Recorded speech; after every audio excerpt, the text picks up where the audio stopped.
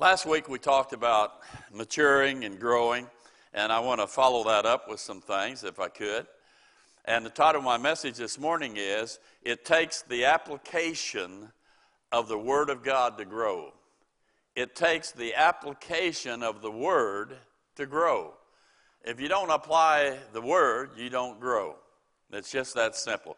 Psalm 12, 6 and 7 says this, "The words of the Lord are pure words, as silver tried in a furnace of earth, purified 7 times.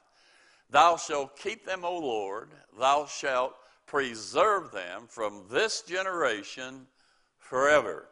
And God promises us He will always have His word available for mankind. We personally here at the church, we believe not only in God's ability to be able to produce an errorless book in the original manuscripts, but also His ability to preserve His word through the ages so that we could always have an errorless book called the Bible. Today, He's done that through even the copying of Scripture. We believe that the Authorized King James Version, based upon the manuscripts used to interpret into English, is the best and only version that we use here at Grace Point. May that never change, by the way. The way God works it, it's revelation, first of all. That's God revealing to mankind His Word. The second thing is inspiration. That's God breathing on certain men to record, to write down His truth. He used 40 authors over 1,500 years to produce this book called the Bible. Then there's transmission. That's God superintending as men made the copies. And then there's canonization. That's God bringing all these scriptures, these books together to make it a special 66 books into one book called the Bible. Then there's preservation. That's God's protecting His word from defilement, from people adding to or subtracting from. He just wants His word to be known, not man's. Then there is translation. That's God using His God-breathed protected manuscripts, the Hebrew text and the Greek text. And there are good texts and there are corrupt texts. We believe that King James Bible comes from the good text. Matter of fact, 99% of the Greek text available, that's where the King James Bible comes from. And so we can trust it with all of our hearts. When He translated it into English, when He did that, He used 50-plus giants of the faith back in the 1600s who knew multiple languages. One fellow knew 26 himself. They studied. They didn't have TV. They didn't have phones. They didn't have all the things that tie our time up today. They studied.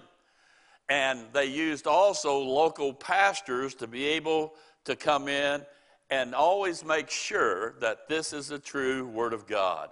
And they translated it from the Hebrew and the Greek into the King James Bible of 1611. Then there's illumination. Illumination. That's where God's Spirit, He takes the Word, not only does He place it in our mind and heart, but He helps us to have insight and understand what that truth is about. And so there are different ways that God has worked in order for us to be able to say, "Thus saith the Lord." We have the Word of God. Now, a question comes, how can we then grow and mature in our faith? Well, first of all, we have to be daily in the Word of God. You can't grow unless you're in the Word.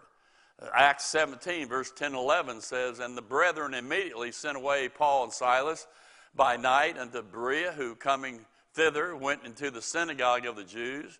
These were more noble than those in Thessalonica, in that they received the word with readiness of mind and searched the Scriptures daily whether those things were so. It was a daily routine with these individual people. And daily repetition in Scripture is essential for proper spiritual growth. That's why we are to develop a routine, a habit. We have to try to make it part of our life. Now, it's not just when attending church. You can't get it if you just depend on attending church. It's supposed to be a daily thing, isn't it? There are a lot of people, they can quote their preacher, their priest, their church, their denomination, but they can't quote why they believe what they believe through the Word of God. And that's a real problem. And that results in them remaining trapped in spiritual childhood, immaturity, confusion, a babe in their faith and a babe in the faith that Paul has given us in his epistles. Hebrews 5 is so true. For everyone that useth milk is unskillful in the word of righteousness, for he is a babe. But strong meat belongeth to them that are full age. They've grown up. They're mature. And so they have the ability to discern what's good and what's evil. That's the point God wants us to get to. Now, as we study the Bible, we study it rightly dividing. 2 Timothy 2:15, you know it well. Study to show thyself approved unto God, a workman that needeth not to be ashamed, rightly dividing the word of truth. That's so important. We, as a believer, we need to learn the dispensations so that we know what God is saying to us specifically for today. We love all the Bible. All the Bible is for us. We glean truths. We see God. We see so many things, but all the Bible was not written specifically to us as individuals outside of Paul's epistles. It's within Paul's epistles that we find out what God is doing with the body of Christ. That is us. Amen?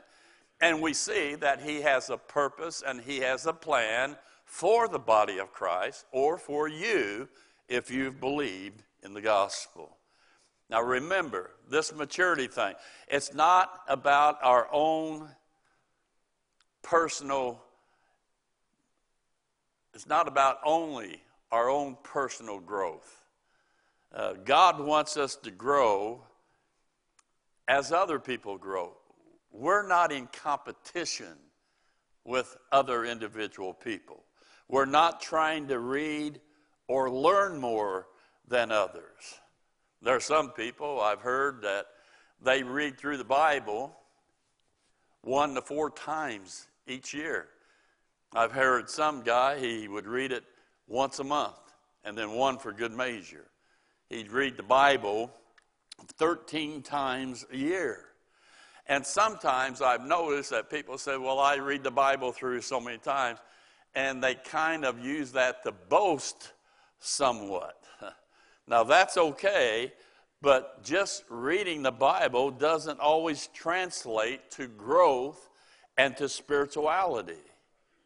Rote reading or rote memorizing is less effective than studying and firsthand experiencing of doing what God's Word says to do. Some examples of that would be Romans chapter 12, verse 17. Recompense to no man evil for evil. Provide things honest in the sight of all men. Verse 21. Be not overcome of evil, but overcome evil with good. Have you ever actually applied that in a circumstance, in a situation in your own life?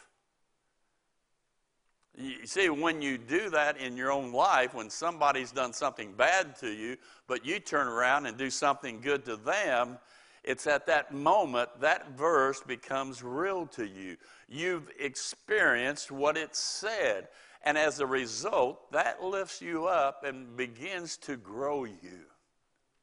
And then also Ephesians 4:32. Be kind one to another, tenderhearted, forgiving one another, even as God for Christ's sake hath forgiven you. Have you ever personally experienced that in your own life? Have you ever forgiven anyone? Have you forgiven everyone? Some people were even mad at God. Have you forgiven yourself for being mad at not forgiving God? It's interesting with people, isn't it? In the ministry, God gave me this verse. And he says, this is the way I want you to always be. Be an easy forgiver. I remember I had a big guy come in, and his wife came in with, and she was upset about us not allowing them to do something at their wedding in the church facilities. And she was mad, and they said a few things to me. And I said to him, I says, well, evidently I have offended you. And she said, yes, you have. I said, well, I want you to know from my heart that I want you to know, please forgive me. That was not ever my intention. And she said, oh, no, that's too easy. Some people want you to hurt for a while. You know what I mean? But God gave me the ability then. In ministry, I've had many times where I have been hurt by people. And God has always given me, thank God, the grace to always be an easy forgiver. Then you can put your head on the pillow at nighttime, go to sleep. When you see those people, you don't have that unforgiveness that leads to bitterness. You can go right up to them. Sometimes they haven't forgiven the situation or whatever, and I have them and so on, and they feel a little awkward me being there. I just go right up to them. Say, hey, how you doing? You know, and they go, okay. Yeah. It's funny sometimes. But you experience that in your life, it becomes more real in your life. And then also 1 Corinthians 10:13. There hath no temptation taken you, but such as is common to man. Your situation is not unique. Other people's have had this same thing before. But God is faithful, who will not suffer you to be tempted, tested above that ye are able, but will with the temptation also make a way to escape, that you may be able to bear it. You ever feel like you were in a box and you couldn't get out of it, the jam? Huh? There are a lot of people like that. I mean, they just said, I don't know what to do. Why don't you just trust that promise right there? Why don't you look when you think you're in that box, and you look, and what does God say? Because that's the way of escape, is doing it God's way, regardless of what problem I'm in. Amen? Then there's Galatians 5:17. For the flesh lusteth against the Spirit, and the Spirit against the flesh, and these are contrary, the one to the other, so that you cannot do the things that you would. This I say then, walk in the Spirit, and you shall not fulfill the lust of the flesh. Have you ever had that problem? If you're alive, you've had that problem, where the Spirit fights the flesh. Your flesh wants control. I have to have that. I just have to have that. Oh, I want that. I'm going to get that. But the Spirit says, you know, I don't think you ought to be doing that right now. There are other more important things you need. You don't need those new golf clubs right now at this moment. You know, you can play with those ones you got last year, you know, for another year at least.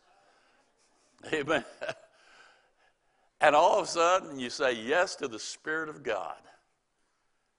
And as a result, you see that you can resist things that the flesh tries to bring up to you, whether they're temptations or whatever they might be. Then 2 Timothy 1:7. For God hath not given us a spirit of fear, but of power and of love and of a sound mind. He said, listen, I don't want you to have fear. Matter of fact, you ought to conquer any type of fear because you can trust me. You need to go from fear to faith. Faith in me, God says. One of the bad things I think that COVID has brought to us is a lot of people are afraid. I mean, they walk around fearful all the time. You know, God's a good God. You're not going home a day sooner, a day later. God's got a plan and a map for your life. I'm not saying be stupid. I'm not saying that. But I'm just saying you can't walk around here wringing your hands and all fearful. You have a God who loves you, who watches over you. Amen?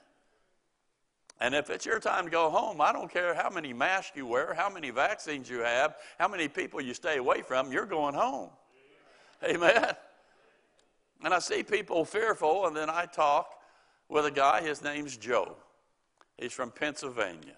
I hope he's watching this morning. And Joe, he's fighting cancer.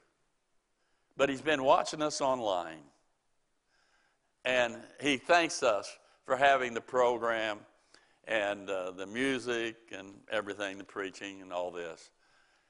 And Joe told me yesterday, or Friday, that he's not going to take any more medicine, do anything that they want. They're just going to have a nurse come by every now and then and try to help him. And Joe says you wake up in the morning and you got all this trash you got to think about. He says, but you know something? The Lord is good. I know where I'm going. And he has less than 6 months to live. So I want to say something to you. Joe, hang in there. God bless you. You're a testimony to me. And I'm proud of you for having faith. People walk around in fear. Thank you that you have faith. And I just pray God bless you greatly. Galatians chapter 6, verse 1. Brethren, if a man be overtaken in a fault, ye which are spiritual, restore such a one in the spirit of meekness, considering thyself, lest thou also be tempted. In other words, that verse tells us that we are to practice helping people who have fallen. Not judge them, not gossip about them, but we come to the decision, okay, they failed, so what? Everybody fails. What can I do to help them to take just the next step back to the Lord?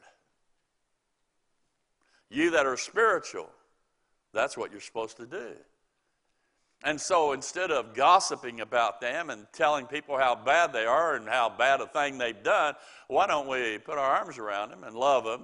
Say, yeah, we know that you've sinned, but where sin abounded, grace did much more abound. And try to lift them up so that they can go on with their Christian walk and perhaps never ever do anything like that again. I'd rather try to help somebody like that. Colossians 3, 1 and 2. If you then be risen with Christ, seek those things which are above, where Christ sitteth on the right hand of God. Set your affection on things above, not on things on earth. And I say to you, it's the things of the world or the things of Christ. That's your choice. Which one has your heart? I hope it's the things above. Okay? And then he says 2 Corinthians 5, 7. For we walk by faith, not by sight. You know, most people live their lives by their own opinions, by what this person said, that person said, their feelings, what they see, their wants, but they don't live by faith. Faith is the substance of things not seen. You know, if we had faith, we wouldn't have any problem with creation. Well, my professor says, I don't care, faith. By faith, we understand that the worlds were created by the Word of God. You see, they weren't there. Nobody was there except God. And God says, this is the way I did it. We have faith, we don't have any problem. And then also Ephesians chapter 1, verse 13. In whom ye also trusted, Christ. After that you heard the word of truth, faith cometh by hearing, the gospel, death, burial, and resurrection of Christ, of your salvation, in whom also after that ye believed it was for you, you were sealed with that Holy Spirit of promise. Romans 4:25, who was delivered for our offenses and was raised again for our justification. Chapter 5, verse 1, therefore being justified by faith we have peace with God through our Lord Jesus Christ. Have you ever, in a moment in time in your life, believed the death, burial, and resurrection, the gospel of Jesus Christ, was enough to save you, that you put your faith in him and his finished work for yourself? That's what God wants from us. If you haven't done that, you need to do that personally. Then it gets real. Amen. And then Titus chapter 2, verse 13. Looking for that blessed hope and the glorious appearing of the great God and our Savior, Jesus Christ. Philippians 3:20.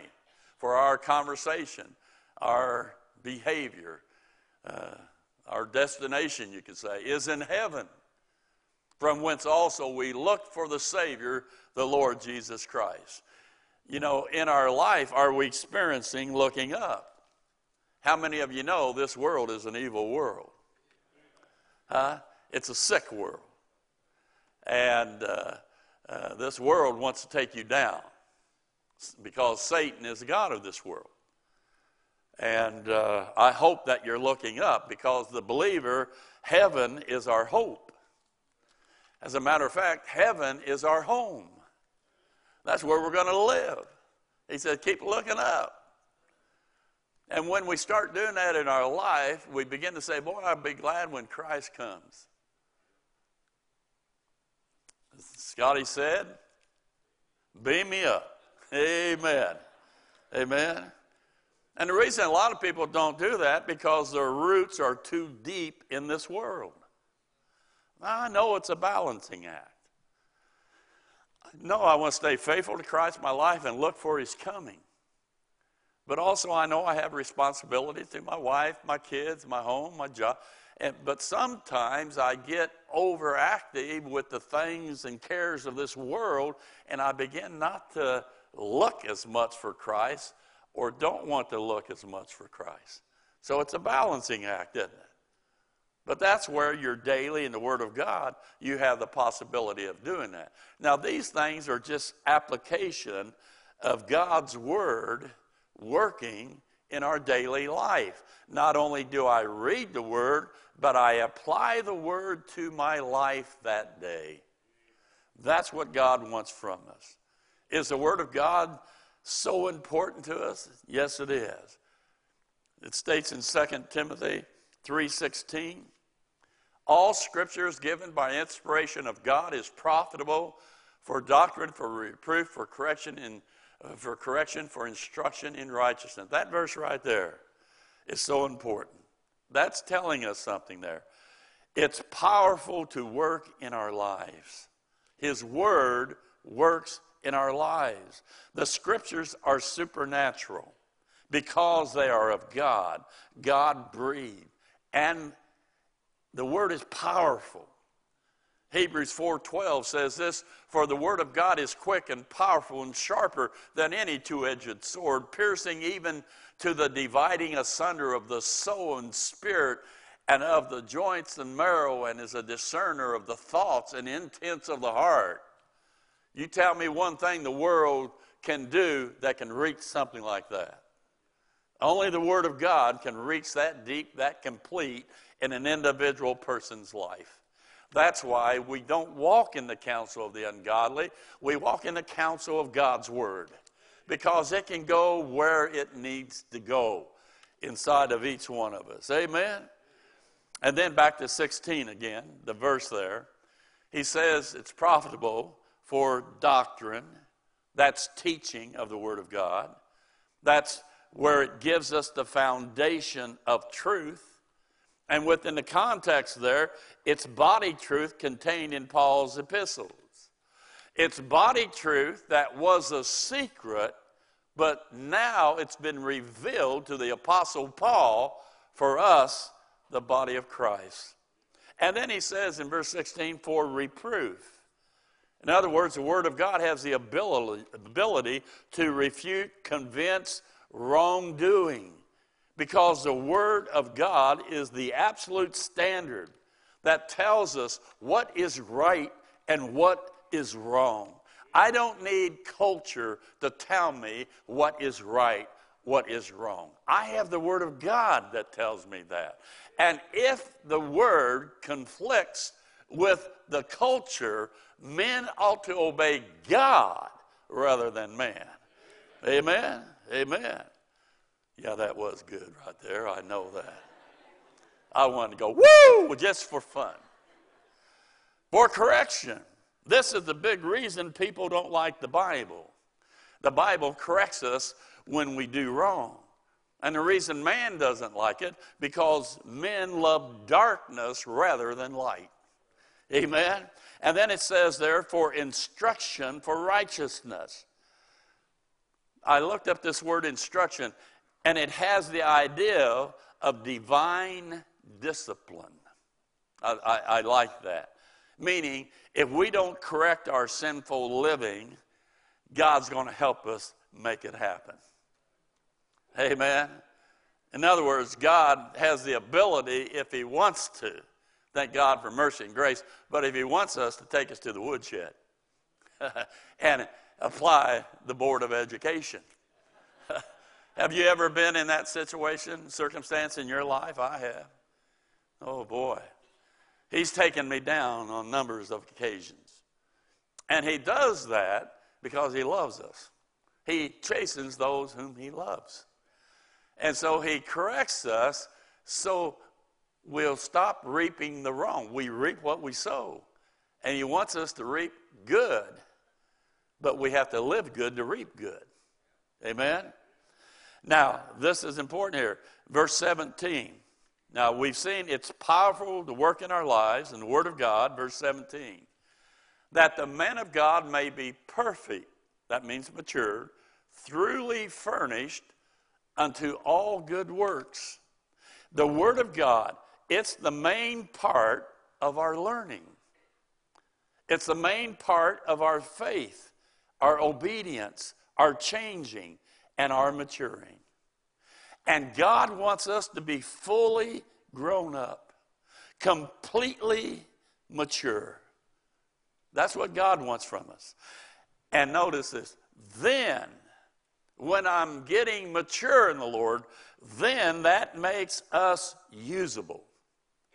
Then we are prepared.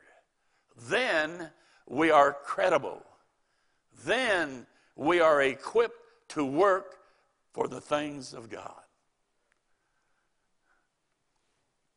I remember when I was first asked, and the fellow who did this has passed since then, but I was first asked to teach the junior boys, University Heights. And I taught the junior boys at that time. Then I was asked to teach the junior high kids. So me and Carol taught the junior high boys and girls. Over here at First Southern, I taught junior high boys and girls there, but then I was asked to take the youth group. And we had a great youth group. We had 100 kids. And I mean, it was unbelievable what was going on. We saw a lot of people saved, but I was still young in the Lord as far as my Bible knowledge. I had quit school when I was 16. I was dumb as a box of rocks. Carol still tutors me with my English. I think she will until it's over. She says, Jimmy, let me tell you about a word you said in church.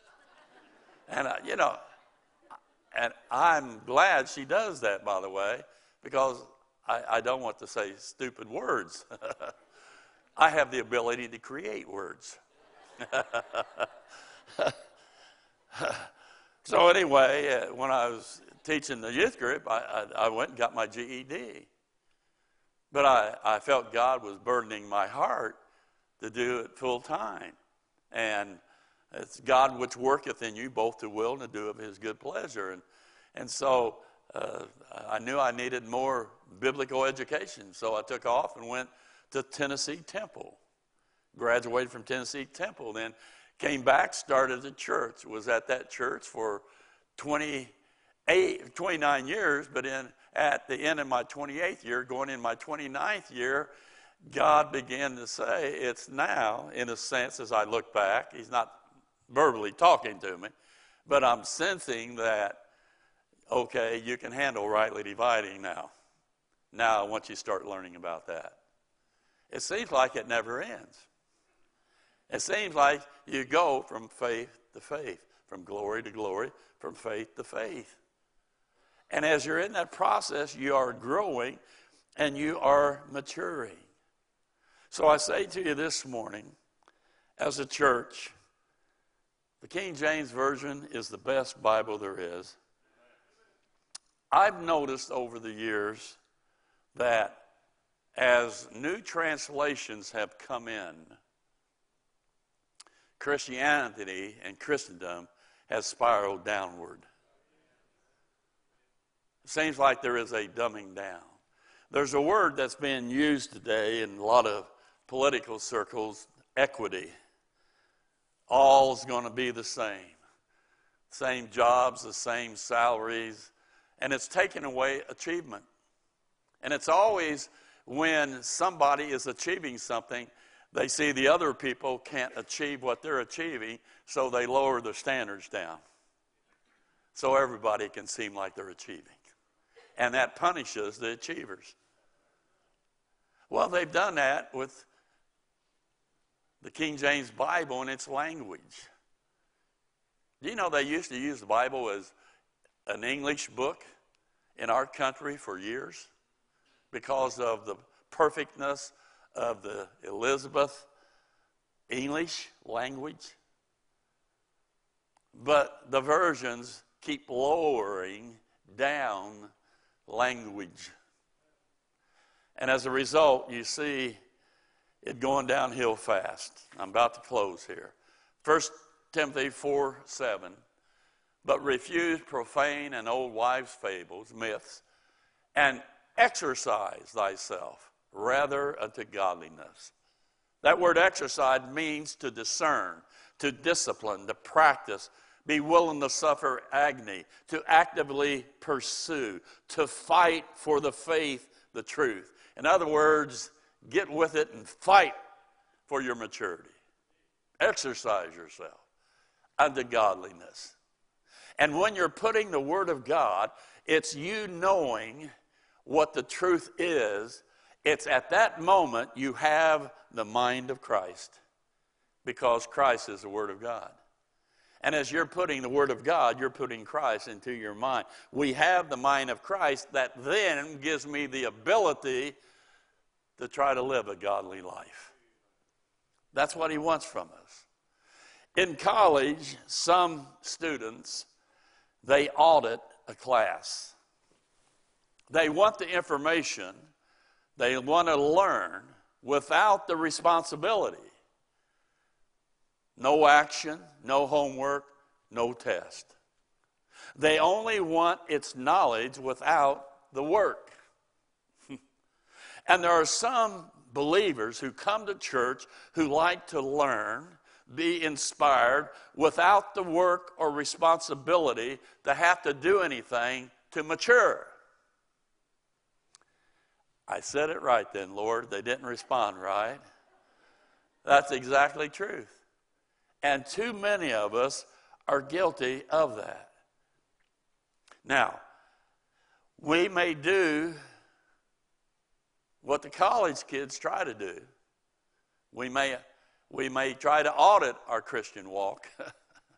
But always remember, when in college they would audit a class, they never got any credit for it because they didn't fulfill any of the requirements the course demanded.